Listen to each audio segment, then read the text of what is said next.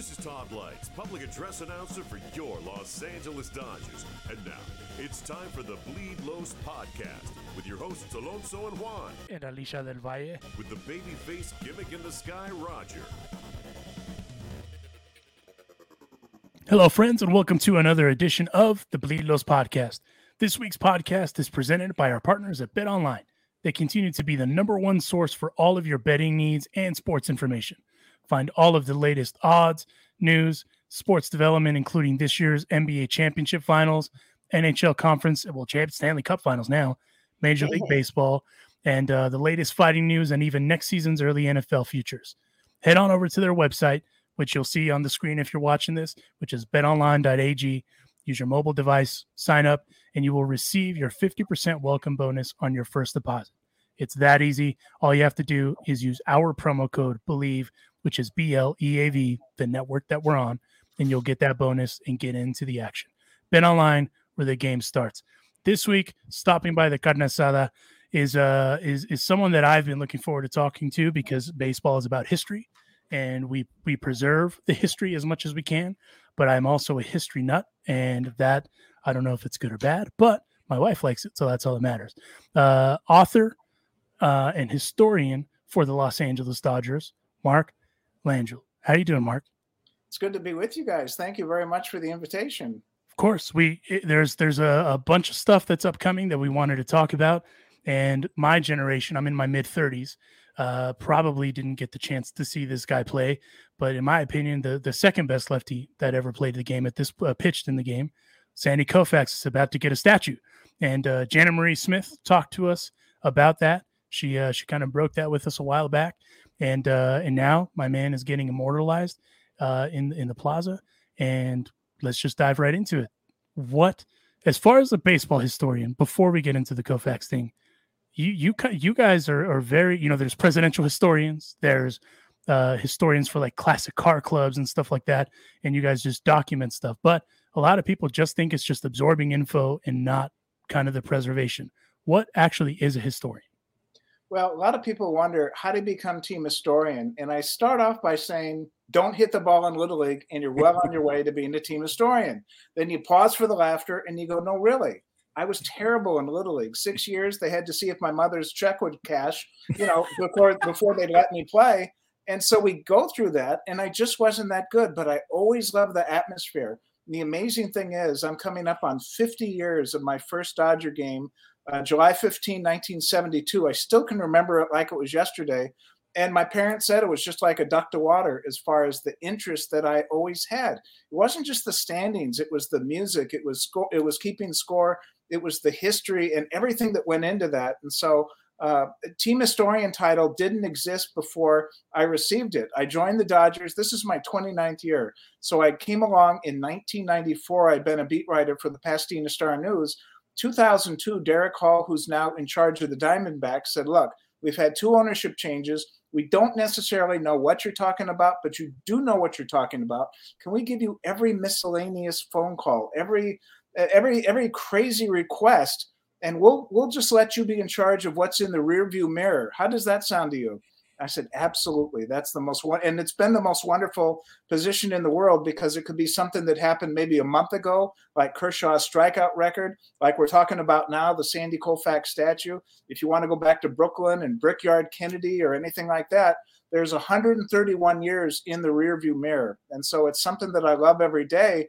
And really, nothing's really changed. I just sort of feel like a big kid in terms of this is the way my brain was when I was 7 years old. I was always interested in the atmosphere, in Dodger history and Dodger baseball. And so I'm just so blessed. There are thousands and hundreds of thousands of, quote, team historians out there. I'm just the lucky one with a business card.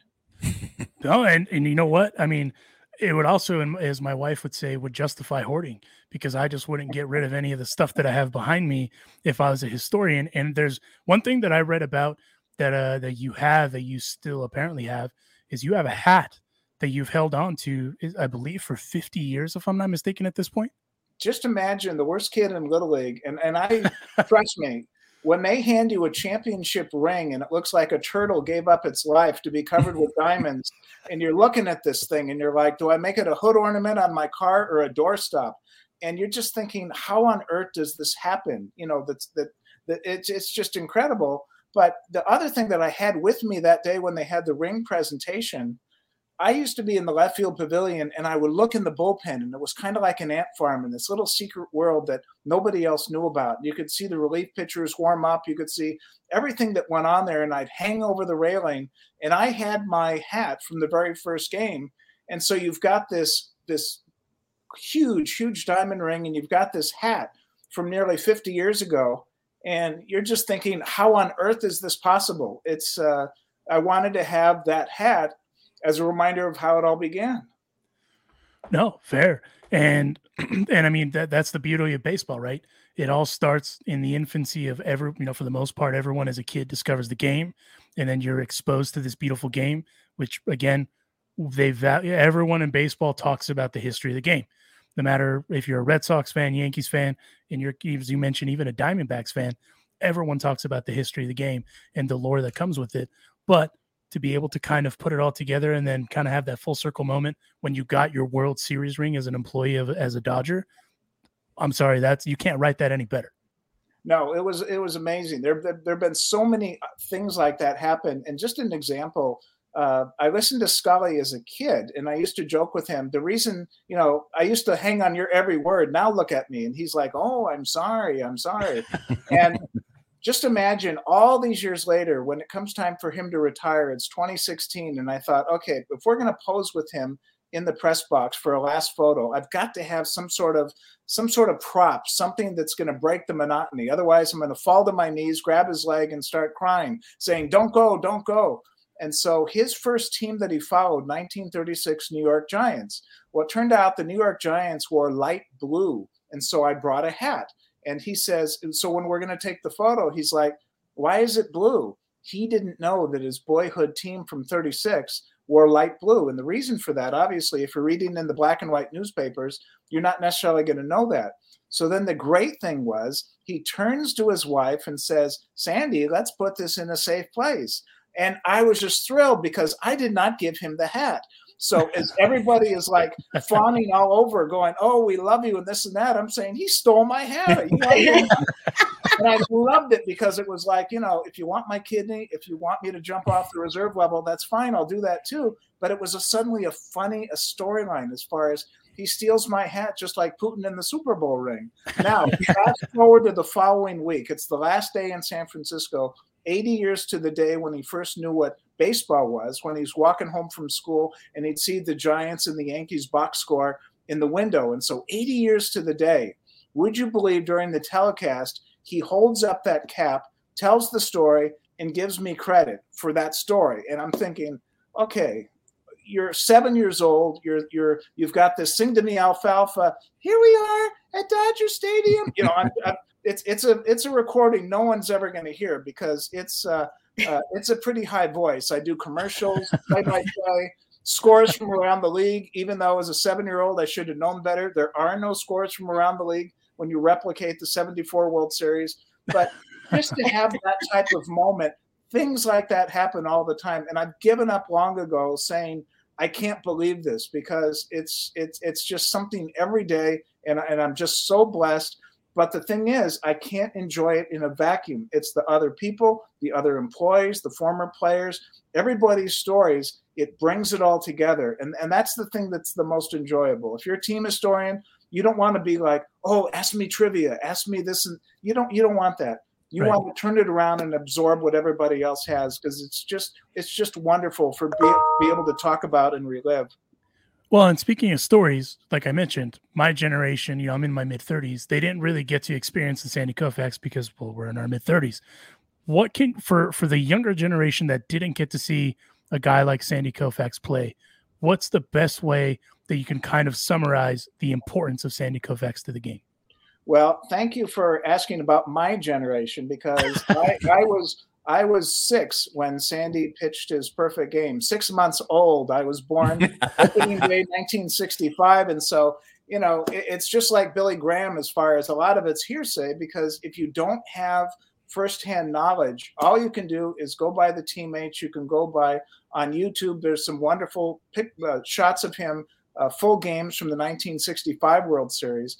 But I think anybody really wanting to know the essence of Koufax needs to read Jane Levy's book, A Lefty's Legacy, because just imagine this raw prospect, 19 years old. He has to make his major league debut with the soon-to-be world champion Brooklyn Dodgers in 1955. Because of his bonus contract, he didn't have the luxury of learning in the minor leagues. Drysdale was able to go down to Bakersfield and Montreal, but Koufax had to start off right off the bat. And so he doesn't really develop as a pitcher until 1961. Spring training, everything changes. It's a B game. They're in Orlando. There's no coaches. There's no manager. There's no trainer. And Ed Palmquist, a pitcher, is hungover and he misses the flight. So there's only 2 pitchers. And Gil Hodges, the interim manager, says, Sandy, you got to pitch 7 innings. He walks the bases loaded in the first inning. Norm Sherry, the catcher, comes out and says, look, we're going to be here all day. Just let him hit it. Ease up. Stop trying to throw the ball so hard. He goes back behind the plate. Sandy strikes out the side. Norm Sherry can't believe it. By him mentally relaxing, he was able to follow through, and suddenly he's the greatest pitcher of his generation. 4 no-hitters, including a perfect game. 1963, he had 11 shutouts, 382 strikeouts. He won the Cy Young Award 3 times in an era when they only gave the award one for the 2 leagues. And so he was just so dominating, but then he was kind of like a candle to the moth to the flame, because he burned out by age 30. He had arthritis, and it was such a physical toll on him. He decided he wanted to retire 1 year early than 1 year too late. He still wanted to have the use of his, of his body. So just imagine, age 30, 27 wins during the regular season in 1966, and he walks away from the game on top. We're here with Mark Langill, who exposed the fact that Vin Scully is a kleptomaniac. So that's why you have to listen to the Bleed Lows podcast, because that's where you're going to get this information. Where else would you find out that Vin Scully is a kleptomaniac? Mark, the statue is going to be unveiled on June 18th. And, the fact, the Yankees have Monument Park. I mean, a lot of stadiums now have statues of players. Down in Petco, the Show Pods have a Tony Gwynn statue.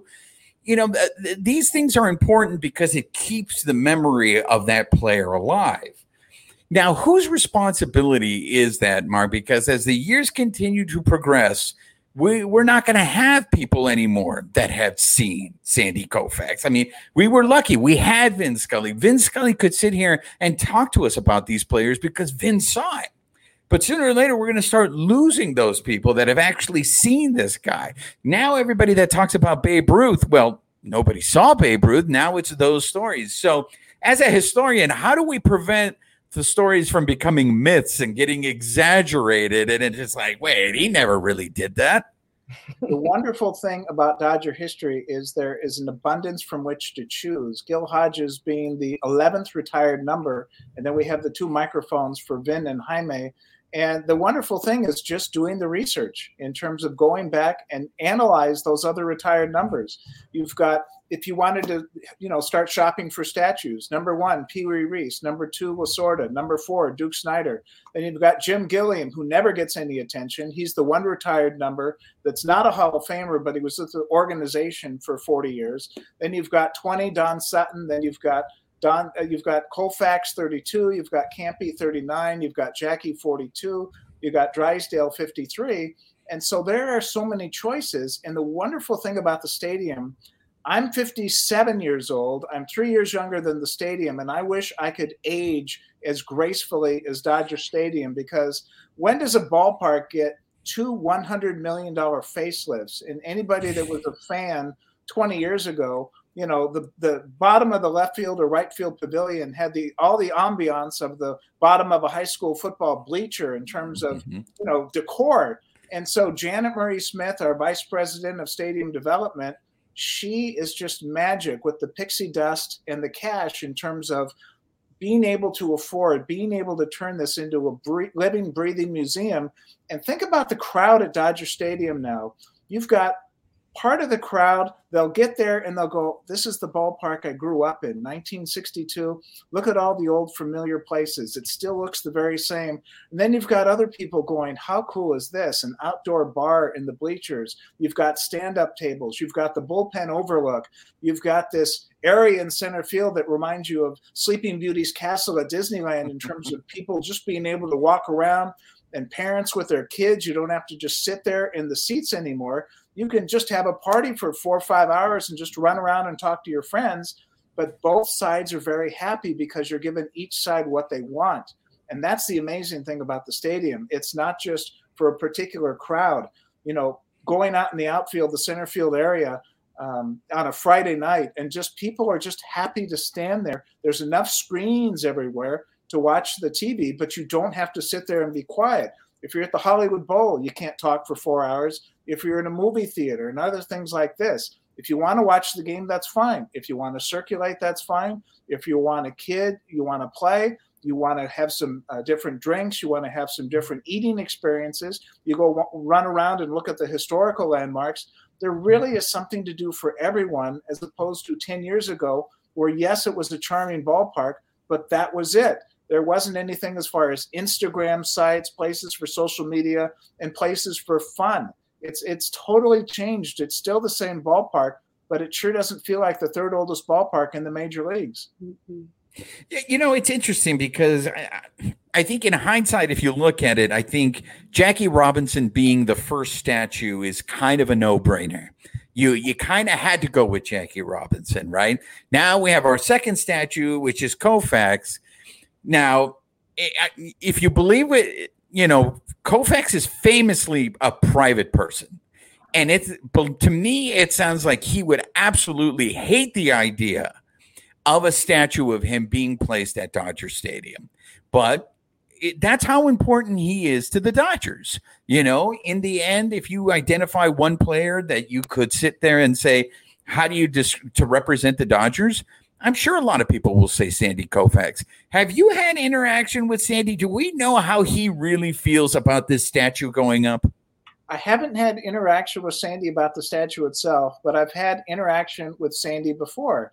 Sandy is a wonderful person. And as you say, he's private, but he just wants to lead a normal life. Everybody wants to turn back the time clock. Tell me about the perfect game. Tell me about the 15 strikeouts in game 1 of the 63 World Series. Tell me about 2-2 to Harvey Keene, 1 strike away. Sandy into his windup. Here's the pitch. He doesn't want to be caught in that time capsule and having to relive and relive. And to me, he's kind of like Eddie Murray, because when Eddie Murray was with the Dodgers, I think he got a bum rap from the reporters because Eddie didn't really like to give that many interviews. And it turned out that he didn't like to brag. He wasn't the type to talk about himself. And Sandy isn't that type either, in terms of it was all about the team and it was all about winning and doing the best you could. And so Sandy's going to be in an awkward position if somebody asks him, tell me how great you were. Tell me this and that. It's not something that's, you know, comfortable for him. And I remember at John Roseborough's funeral, Maury Wills calls me up to the front of the church. Mark, come here. And all of a sudden he turns and he goes, have you met Sandy Koufax? And Sandy looked at me like I was going to get my Bible signed. And I said, Sandy, I'm with the Dodgers and I try to leave you alone because I know nobody else does. And he breaks into a big smile and he says, thanks, I appreciate that. And one of Sandy's reps told me last year, and he's told me, you know, in the past, hey, stop by the suite, say hi to Sandy. And I'm laughing to myself going, it's not going to make his day if I stop by the suite.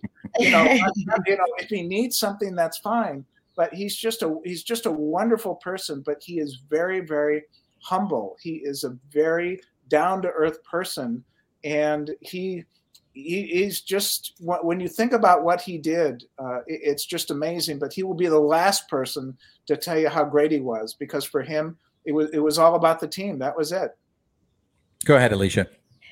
I want to continue about Sandy because he is, to us on the outside, just someone like me, just a fan, very private. And there's, aside from the book, even when he speaks, it's always about other players, right? What is currently Sandy's role with the Dodgers? And, well, let's start with that. What is Sandy's role with the Dodgers, officially or unofficially? Like a day-to-day when Sandy arrives at the ballpark. Sandy's role is pretty much whatever he wants. He's an ambassador. And so if there's a really big event, I mean, just think about 2016. Sandy may not be the type that wants to, do interviews or have the spotlight, but he sure as heck took center stage when it was time to honor Vin Scully on the field and gave a wonderful speech and hugged Vinny and everything like that. So he's around. He's just not the type, hey, look at me, I'm Sandy Koufax. He's has wonderful friendships behind the scenes, has a great relationship with Kershaw, Dave Wallace, the former pitching coach. He's got people, and former traveling secretary who's since passed, Billy Delory. They were such close friends, but it was just sort of on the side. It was just Sandy just wasn't one for the spotlight because he knows what happens if Sandy goes into a crowd. As far as suddenly it's chaos for the autograph and things like that. And I'm sure it's not that he wouldn't want to sign, but it's just one of those things that's, if you could have controlled mayhem as opposed to just this tornado coming at him, behind the scenes, he's just as down to earth and nice as could be. I was just curious if he's actually working with the pitchers or has any say-so with scouting, or because he is Sandy freaking Koufax, that's all. Just being nosy. And, Mark, you've met my parents. I should tell the fellas that Mark and I have watched many a sunrise together in Dodger Stadium while cameras were rolling. But I mean, we have a lot of history ourselves, and I'm always amazed at your memory and the things you remember. You remembered my mother's birthday, for goodness sake. So that's very sweet. I bring that up because you know how baseball is so important to my family, like so many families across the world. Dodgers are a global brand. My dad is not a jersey wearing man. There's that debate, like, should grown men wear jerseys or not? I'm not going to get into that. I don't want anyone to come at me. However, my father owns one jersey, and it is Sandy Koufax because he is Sandy Koufax. So I wanted to get into a little bit of history about how important the legacy of Koufax. I align it with, I wasn't able to watch Koufax, but Fernando Valenzuela, I remember, and I was a little girl. Was it kind of the same? I don't want to align them, but the importance of having somebody like that will mobilize a whole generation. Do you remember where you were when you watched Fernando? Am I wrong in comparing that?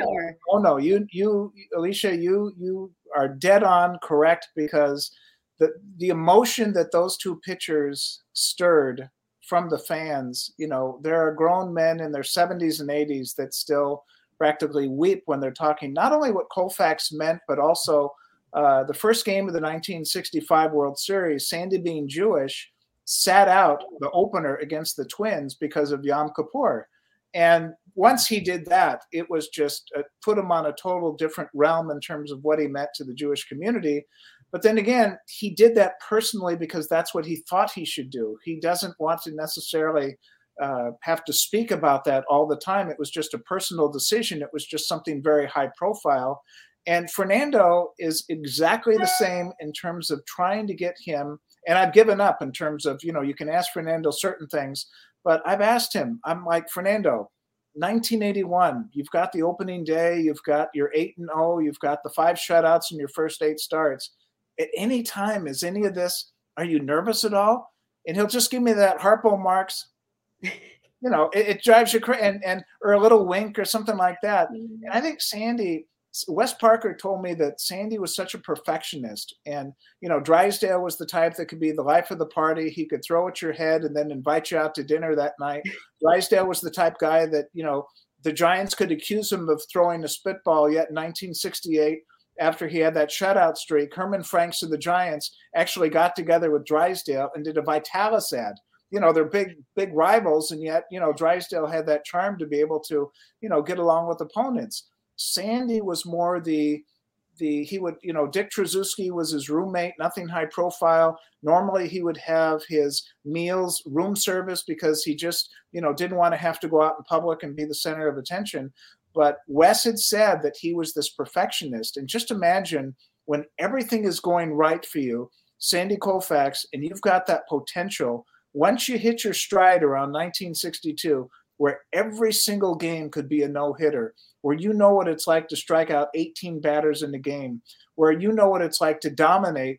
Now just imagine the pressure, having to, at least in your own mind, try to do that every single game, trying to get that. It's just, I'm sure it's just like a home run hitter who may hit 40 or 50 homers, and then you know you have that potential, and then trying to unlock it again.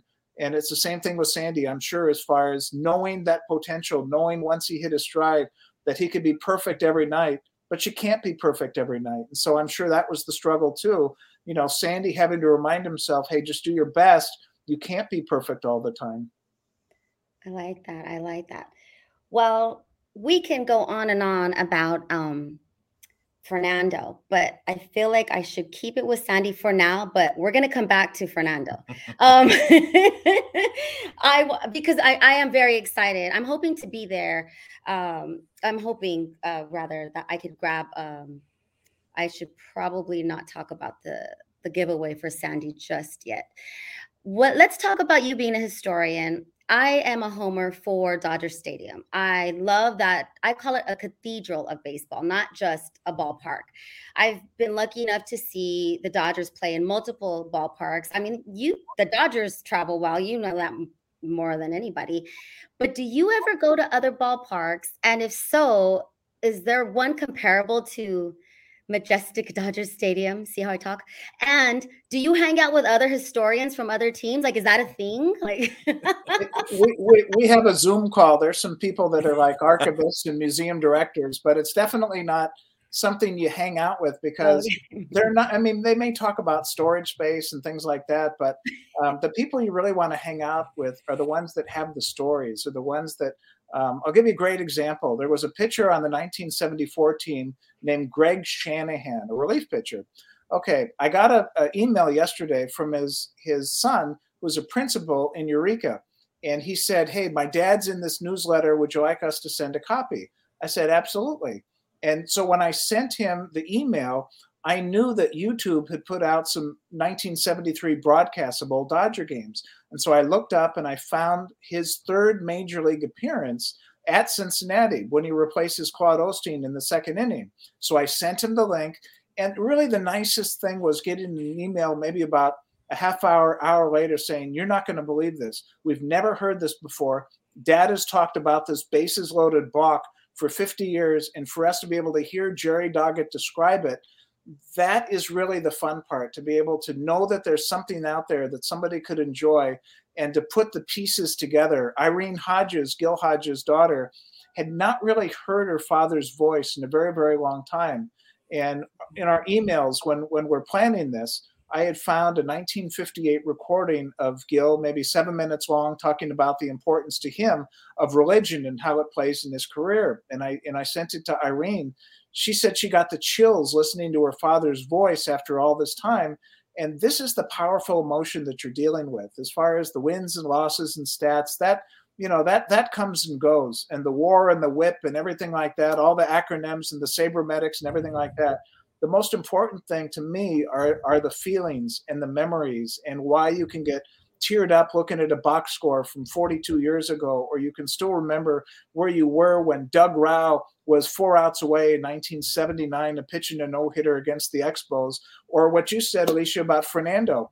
I was there, reserve level, watching Fernando's first start. And if you were there, it's just something you never forget. You're in the beginning, it's who is this guy? And by 4 o'clock, you're like, can you believe it?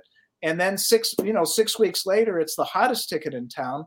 And my favorite part of Fernando Mania was when one of the reporters asked, Fernando, do you think you'll ever lose a game? And Jaime Jarrín, with the smooth translation, says, Fernando said, it would be difficult, dramatic pause, but not impossible. So that's the stuff that I love, as far as the emotion that people have.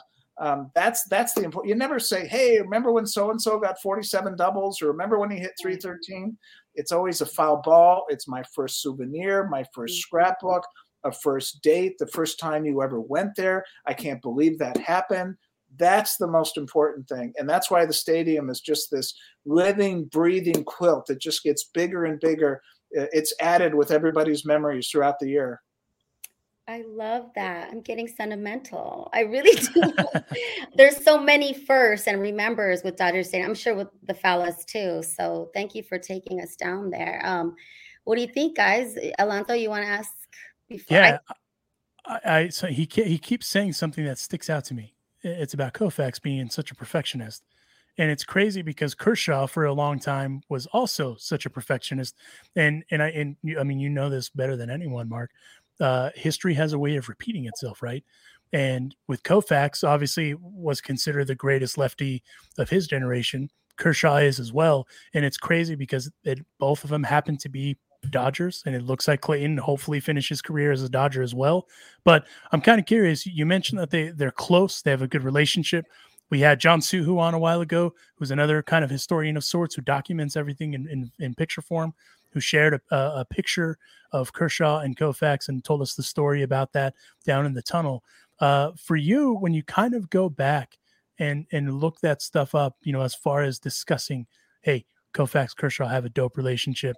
They're both perfectionists, all that sort of stuff. You were talking about pinching yourself. How weird is it when all that cyclicism, if you will, kind of tends to repeat itself over and over again as a historian? Well, it's wonderful because, they both happen to be left-handed. They both happen to make their debuts around age 19. And the difference is, Sandy had the height, but he didn't have the luxury of the minor league development. And Clayton at least had, a year and a half in the minor leagues before he finally got called up. And somebody asked me about the early days of Kershaw, and I remember taking him to the major league camp for the first time in 2008, and Suhu had to take his mugshot.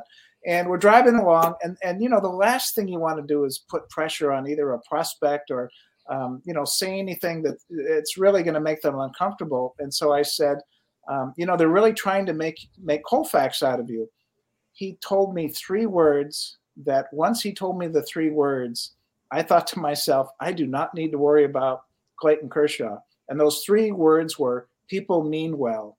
And that was just wise beyond his years for him to say something like that. And, it's not fair to compare everything as far as Kershaw and Koufax in the statistics, because Sandy pitched in an era where 300 innings, there was no pitch counts. He had like 27 complete games one year. And it's important, and I think Kershaw knows this, just to be the best pitcher that he can be. Yes, there's a lot of comparisons, but he doesn't need to worry about, quote, topping Koufax. And I think the great thing about Kershaw and seeing his development, it's really fun to be able to see somebody come out of high school and grow up before your very eyes.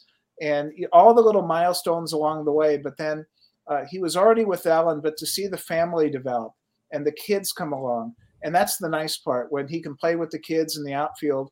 And he's such a very nice person, but he's also a very dedicated person. And he's still got that, all business on the start of a game. But I think what's changed last year when he walked off that mound, I thought that was it. He's holding the ball, and I thought that's a souvenir. I thought that's it. There's no way he's not going to be in the playoffs. And maybe, who knows if he's got the health. But when I saw him take that ball, I go, is he taking a souvenir? It wasn't like Russ Ortiz and the Giants Angels, where for some reason Dusty gave him a ball and said, here you go. And then the Angels came back and won. But it was just an interesting moment.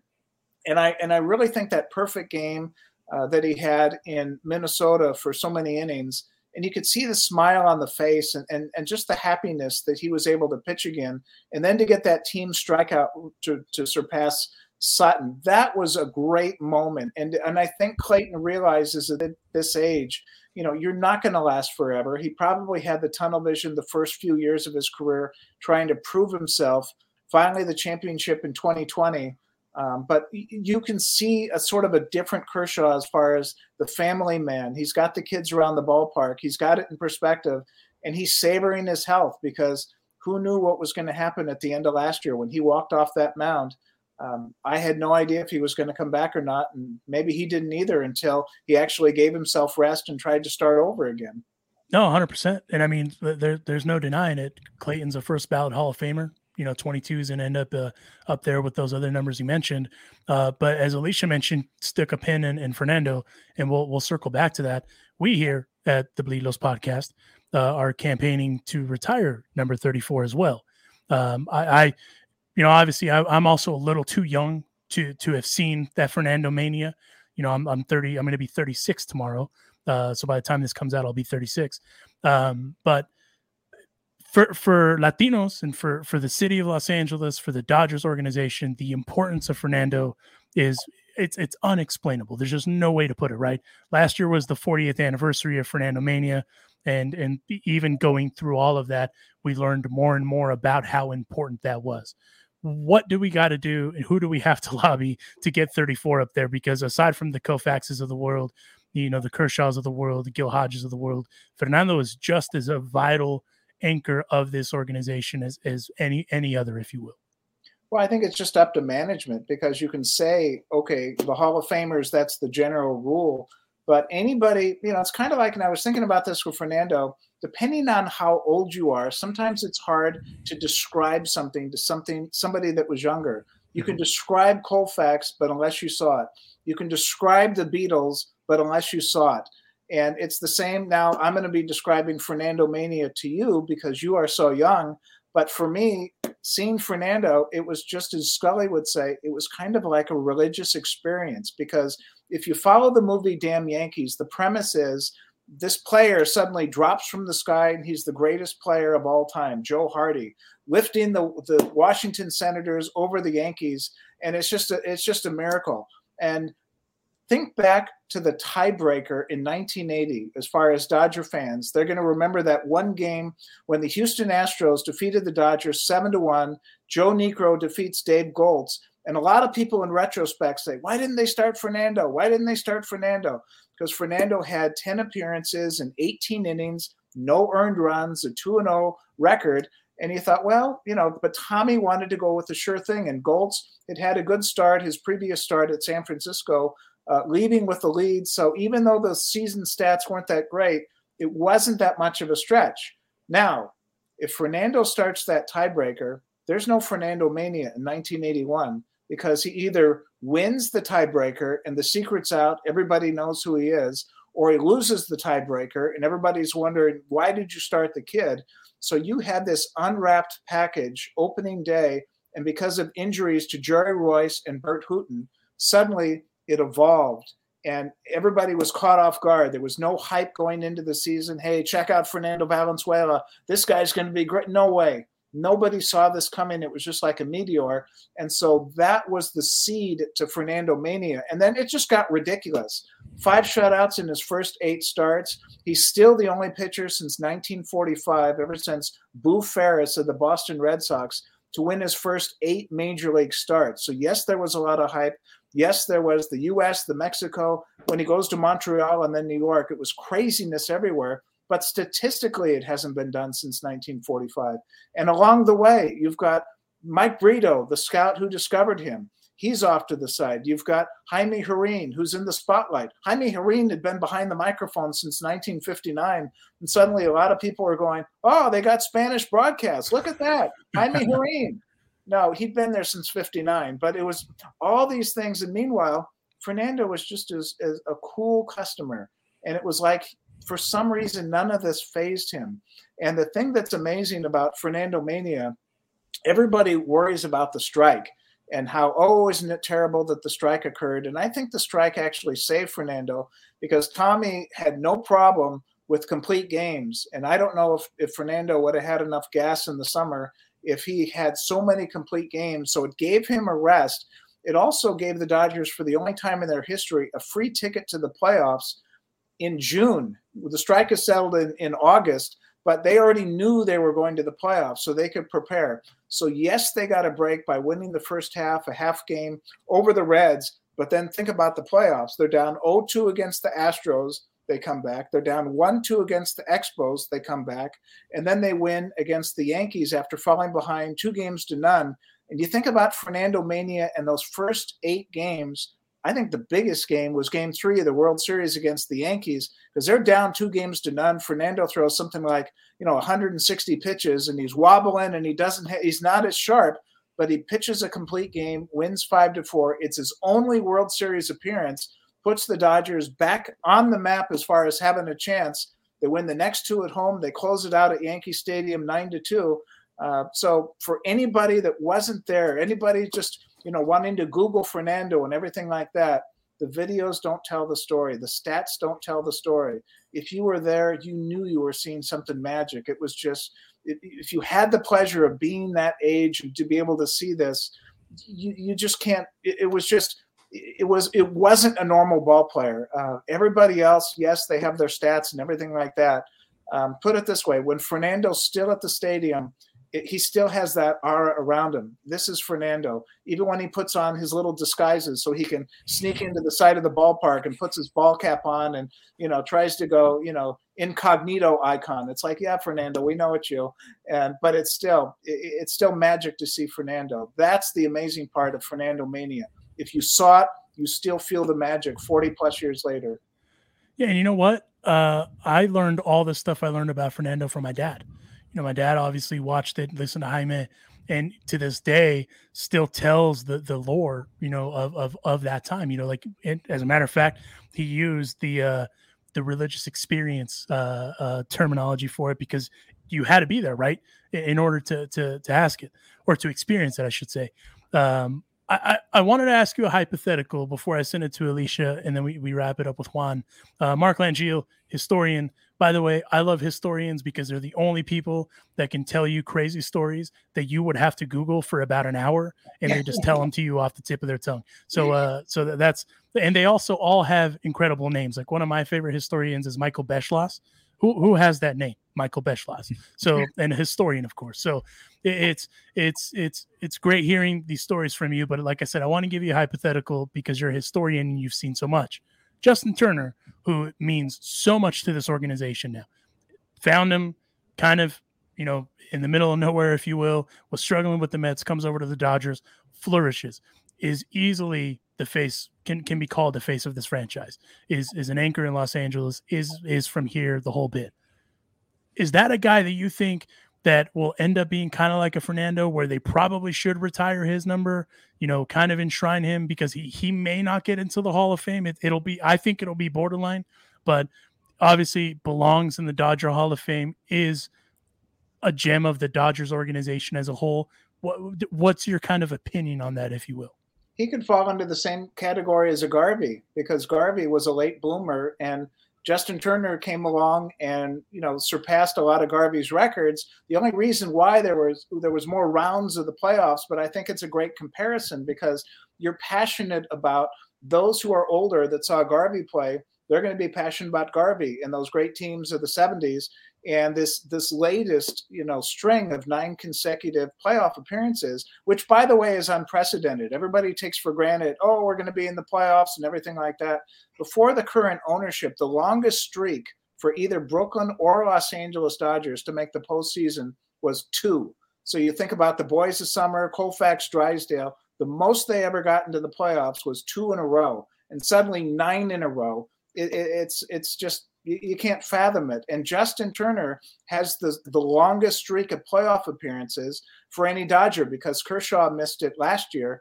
And so Turner, we're going to have a program for the season ticket customers, and I can't wait to ask him as far as what is that feeling being in the playoffs every single year. You think of an Ernie Banks that never was in the World Series. Justin Turner, I'm sure he has to make his vacation plans after October because he knows what he's going to be doing in October. No, fair. And I feel like he's everywhere else, it's Justin Turner, but Justin Turner is that guy also, kind of like a Max Muncy, where you hate him if you're not a fan of the Dodgers or don't play for the Dodgers, right? But that record, as far as the consistency with the playoffs, is still preposterous.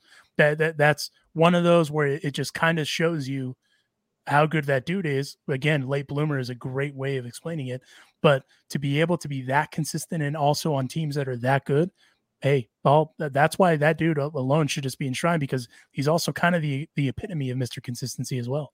You talk about all his offense, and I still think when the Dodgers are down 3-1 and the Braves run into that double play around third base, and it's plays like that win championships. And he's just always been just a consistent guy, and that's the important thing, I think, for young people. They should, as far as to emulate and to be inspired by, because so many times you can see a pro ball player the first, second, third year, it doesn't really happen for you.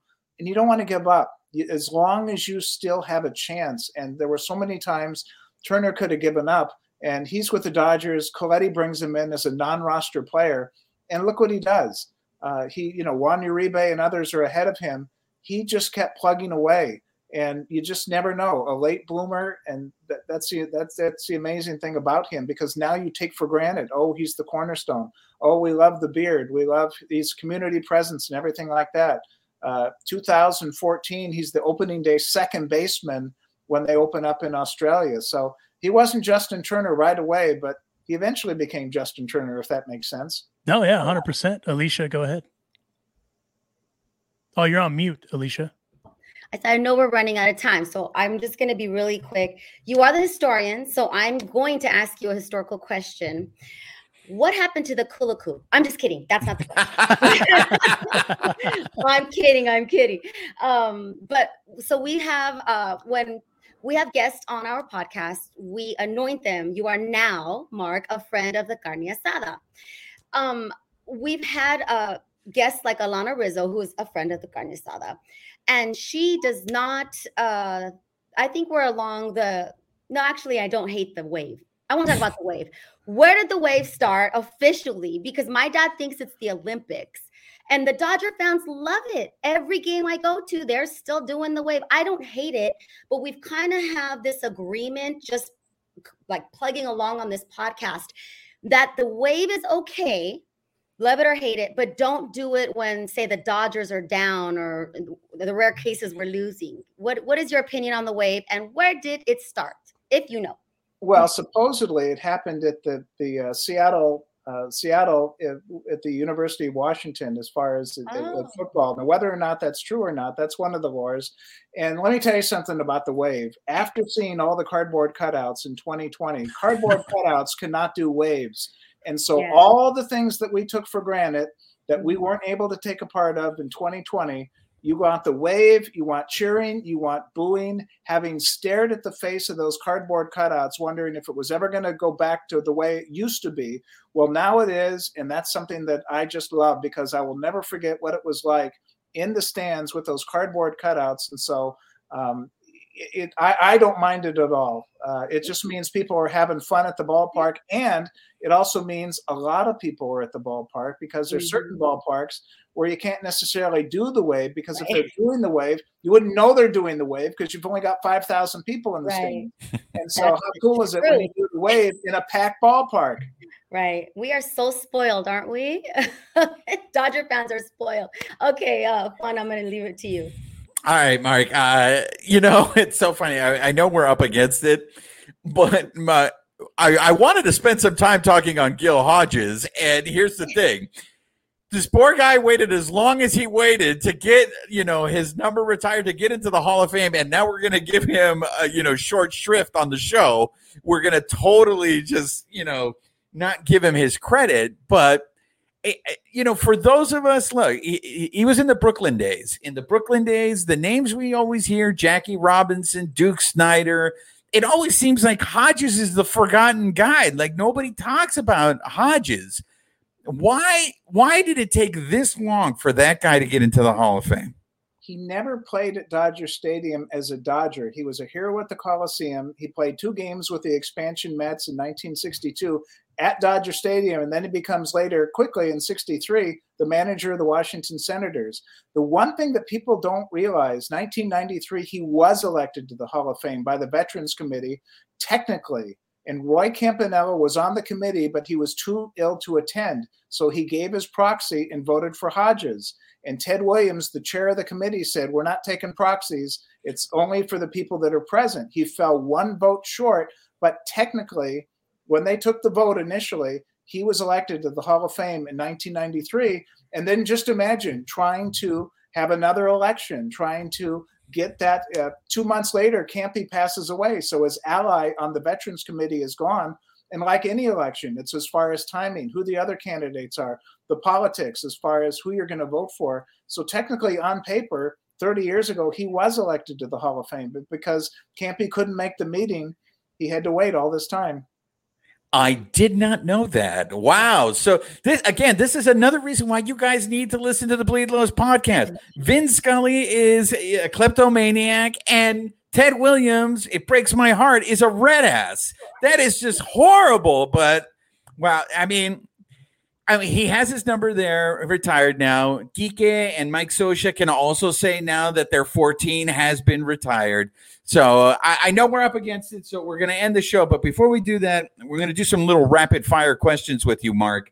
Look, the guy, I think it's now been 63 years, or is it 64 years? Jaime Jarrín, El Maestro. We had him on the show. This is his final year. I like to give the man his flowers. I don't think the guy gets enough. Now, in the Latino community, he is absolutely huge. And I'd love to hear your thoughts on this, Mark, because a couple of people, the guests that we've had on, I know the numbers may not support it, but it feels like the majority of the fans in that stadium are Latinos. But why should Jaime Jarrín be remembered, I guess, is the simplest way I can put it to you. Jaime Jarrín should not only be remembered, but to be celebrated, because everything that he's seen, it's like the parallel of Vin Scully, and just the quiet dignity of him all these years. And I love the fact that everything that he's been able to enjoy, people forget 1990, a near fatal car accident in Vero Beach. And, you know, he almost didn't make it, had an 8% chance of surviving and made it. And that's the really important thing. I think after you survive something like that, he has the perspective. He has a wonderful family. He has just a wonderful outlook on life. And he's truly an inspiration. And he, just like Koufax, he's not the one to tell you how great he is. He's perfectly happy doing what he does. If you discover him, if you find out what a treasure he is, then that's great. But he's not going to run around and tell you, hey, I'm Jaime Jarrín. He's just had this elegant dignity all these years, and it's just a pleasure to know him.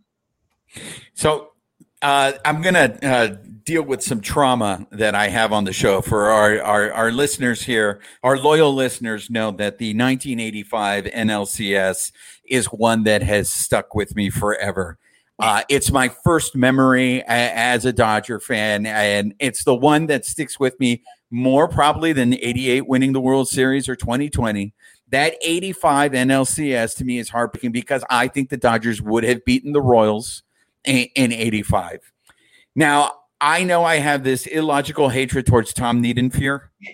I know it was not Tom Niedenfuer's fault that he gave up a home run to Ozzie Smith and then gave up a home run to Jack Clark. He's lying, Mark. He blames. Tell me, remind me, Mark, why Tom Niedenfuer should not be in my fight club and I should just let it go. Because Steve Howe was not available because he had his problems and he was on the suspended list. And so basically Niedenfuer is picking up the workload.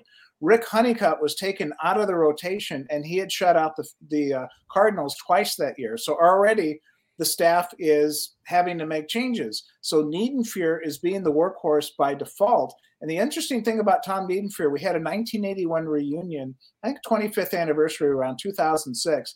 And he's like, oh, God, I'm going to get it. I'm going to get it. He was cheered. He goes, I can't believe it. They're cheering me. And I think nobody blames Niedenfuer because you're the one that's out there. You want the ball. You're going to do the best you can.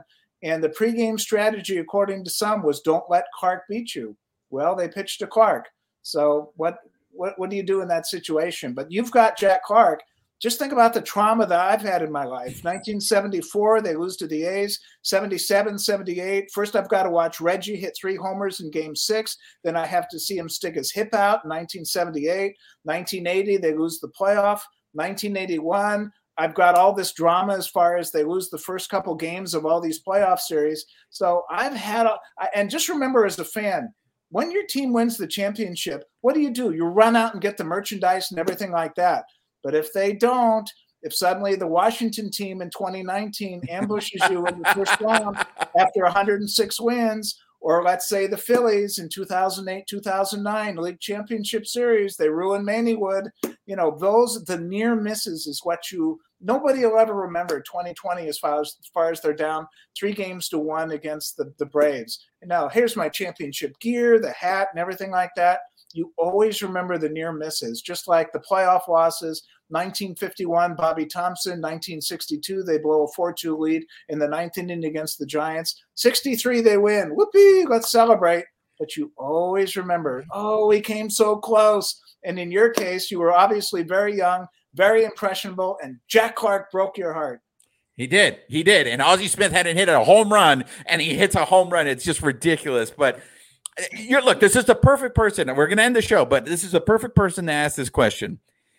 Look, the Dodgers have had a lot of success. I could be a Cleveland Guardians fan, excuse me, or one of those other fans of teams that have never won a World Series, right? I could be a fan, but I'm not. I'm a fan of the Dodgers. But I feel like, especially during this 9-year run that the Dodgers have had, they've had a lot of heartbreak. That 2017 is probably going to stick with me forever. But it made me feel like this is what the Brooklyn Dodger fan must have gone through all those years losing to the Yankees. I love you talk. I still know old people in New York who are Brooklyn Dodger fans. And when the Brooklyn Dodgers left, they're like, well, what am I going to do? I can't be a Yankee fan and I can't be a Mets fan. I have no team. I mean, the heartache that those Brooklyn Dodger fans went through, is it just everything you just described right now, Mark? Look, when you sign up as a fan, you've got a roller coaster ride for 6 months. And because the Dodgers have been competitive every year this past decade, it's just the ultimate reality. And that's the thing that drives you crazy, because everything else, you can touch your smartphone, you can Google it, but you have absolutely no idea what's going to happen. You have no idea what's going to happen in the playoffs. And because you care so much, it drives you crazy. And I will admit, the first 2 rounds of the playoffs, it's impossible to watch, because everything goes in my head, like, oh God, this is like 1920, this is like 1943, and it just drives you crazy. If we get to the World Series, I tell the younger employees, just enjoy it. You don't know what's going to happen, but the first 2 rounds of the playoffs, it's just torture for me, because there's so much at stake. And I think that's actually the joy of baseball, because we don't know what's going to happen. And you have to have heartbreaks like Jack Clark if you're going to love that Kike Hernandez Game 7 versus the Braves home run, or Kirk Gibson or Oral Hershiser or anything. You have to have the ups and the downs. And just think, too, what if we won 5 championships in a row? You'd be bored. You'd go, well, it wasn't a sweep this year. I don't like the design of the trophy. Why do they have to have the parade go through there? You'd always find something to complain about. What's that champagne for? Everything like that. So you just have to appreciate the fact that all these games mean so much. We care so much, and you just have to just be grateful for. Just think of that poor Brooklyn Dodger fan, the early days, 1916, 1920, and then here we go, 41, 47, 49, 52, 53. Yeah, they win it in 55, but they lose again in 56, and they're out of town by 58. So, and then we're spoiled right off the bat in Los Angeles, finished 7th in 58, and then they win the championship in 59. So Dodger fans in LA really didn't have to suffer until they blew the pennant in 1962 against the Giants. They got a free pass with the White Sox beating them, but they didn't have to go through what Brooklyn went through. But we went through that. After Kirk Gibson's home run, they don't win another, and Oro wins Game 5 at Oakland. They don't win another playoff game until Lima time in the 2004 playoffs. They're swept in 95 and swept in 96. So you've got this dynasty going on right now. But don't forget, from 1989 until 2004, they didn't win a playoff game. You hear that, Dodger fans? So, yes, we lost the season series to the Pirates of Pittsburgh and to the Phillies of Philadelphia. The state of Pennsylvania is horrible to us and to the whole country. But we just have to learn to enjoy it and appreciate it. Okay, Mark, we're going to end the show the way we always end all our shows. You grew up in Pasadena or lifelong? South Pasadena. Okay. All right. So you're a native Angelino. So we need to know, on the Bleed Those podcasts, we're about the Dodgers, we're about LA culture, and we're about taco culture. So what is your favorite taco, and where do you go in the city to get that taco? It's right around the corner, Casados. Okay. What kind of taco do you get there? Whatever. Usually it's whoever I'm with. I'll have anything. I'll just, pour the sauce on it, and it's always a treat. So it's not like I have to have a go-to taco. If I'm there, it's a special occasion. So you don't have a preference, carne asada? You're like no meat. It doesn't matter. No, if I'm hungry, the preference is to go there. There's no just give me the taco quick and I will eat it quickly. But it's not. I'll eat anything there because it's so good. But it's a special occasion. But it's not. I don't have a particular one I have to have. I can have anything there because everything there is so good. Yeah. Okay, corn or flour tortillas? Either one. I'm not particular. This is a man who's going to live forever. Nothing phases him. Nothing is life or death with him. And you know why he's going to live forever? Because he doesn't have an illogical beef with Tom Niedenfuer that you are still trying. Let me tell you something. Ozzie Smith and Jack Clark. Ozzie Smith had not hit a home run. All right. So here, just NBC put the graphic up 2 seconds before he hit the homer. Has never hit a homer. There it goes. Yeah. Exactly. Now, if anything, and this is me being devil's advocate, right? If anything, Ozzie Smith should be in your Fight Club and not Tom Niedenfuer. Well, I got my cataracts done by a Harvard-trained ophthalmologist, and his favorite player was Ozzie Smith. So I'm laying there on the table, and we're actually talking about those home runs. And right before he's about to carve up my eyes, we're reliving the 85. So I'm glad in that case that his guy did well. And and he was the hero because it put Dr. Hugo Su of Pasadena UCLA Health in a good mood before he fixed these eyes. Right. Because if it would have been Dr. Juan Ramirez, that you wouldn't be able to see. He might have had a problem. There we go. Look, let me tell you. You want to know why the Jack Clark hurts me more? It's because you know me and my love for Pedro Guerrero. Yeah. Seeing Guerrero's reaction when he just throws the glove on the ground, it just hurts me. I felt bad for Petey. I was just like, how could you do that to Petey? Petey's the greatest. Do you remember who our batting coach was in the early 2000s? Yeah, Jack Clark, which I don't understand. How did he get hired, Mark? How did that happen? Well, sort of. And here's the great thing. Jack Clark, true to him because of the rivalry and how he, quote, hated the Dodgers, he'd always try to wear his warm-up jacket so the jersey wouldn't show. So how crazy was that, having a batting coach who didn't want his jersey to show? Because technically, he did say, yeah, they hired me and everything like that. But he didn't go out of his way to show the Dodger jersey because he still had in the back of his mind, as a player, I don't want to be showing off that Dodger jersey. I'll be the batting coach. And he really helped out Sean Green. But if you look at old pictures of Jack Clark, usually he's wearing the anonymous warm-up jacket to cover the script. Yeah, what a jerk. No wonder we sucked that year. And he still talks crap on the Dodgers. I don't know why they hired him. Okay, I promise we're going to let you go. The Tommy Lasorda and Sandy Koufax thing, is there any truth to that? Truth to the fact that Sandy... That's why Sandy left the Dodgers and didn't come back until McCourt brought him back? Oh, no, I don't think so at all. I don't think Tommy had anything to do with that. Sandy bumped Tommy off the roster. But whatever Sandy's decision made for Sandy to take a break for a while, I don't think it had anything to do with Tommy because, that's a fraternity that goes back to the Brooklyn days. And, you see the old photos of those two as far as just they knew what it was like to be a player and both struggling in 54 and 55. So they've known each other a very long time. And whatever break Sandy had from the organization, I've not heard that it was from Tommy. Okay, cool. Mark Langill, Los Angeles Dodgers historian. Where can the people find you if they want to find you? And also find your books. Where can they find your books that you've authored? Well, the easiest thing to do, my email address, markl@ladodgers.com, because I read social media kind of like a newspaper. I'm not like the crazy poster or anything like that. And it's just more for information. But if anybody has any interest, there's 6 different titles. Just Google it, contact me at the stadium. I'm always happy to answer questions. And I'm always happy to hear from fans because fans have such wonderful stories. They also have great artifacts at home. And sometimes they'll say, hey, have you ever seen this picture? Have you ever seen this? Have you ever seen that? And many times you haven't. You're always learning about new Dodger mementos or stories, just like the Shanahan family in that 1973 broadcast. It's something new every day. Yeah, 100%. Hit them up. We would love to have you back on because one thing I wanted to get into, but obviously we didn't have time, is to discuss Dodgertown. The lore of Dodgertown and the importance of that as well for this organization and so much more. But on that note, got to pay some bills and then we'll set everyone loose. This episode was presented by Bet Online.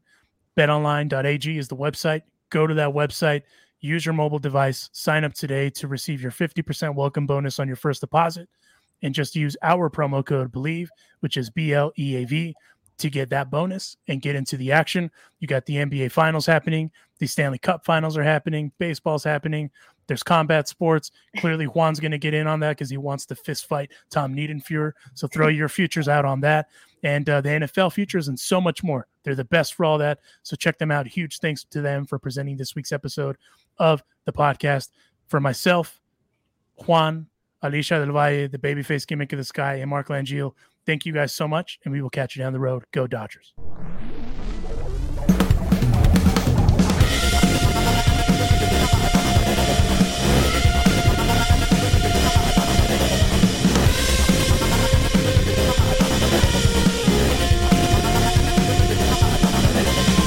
Thank you for listening to this week's episode. Please subscribe and leave a review to the Bleed Lows Podcast. The Bleed Lows Podcast is a Dodgers Beat production.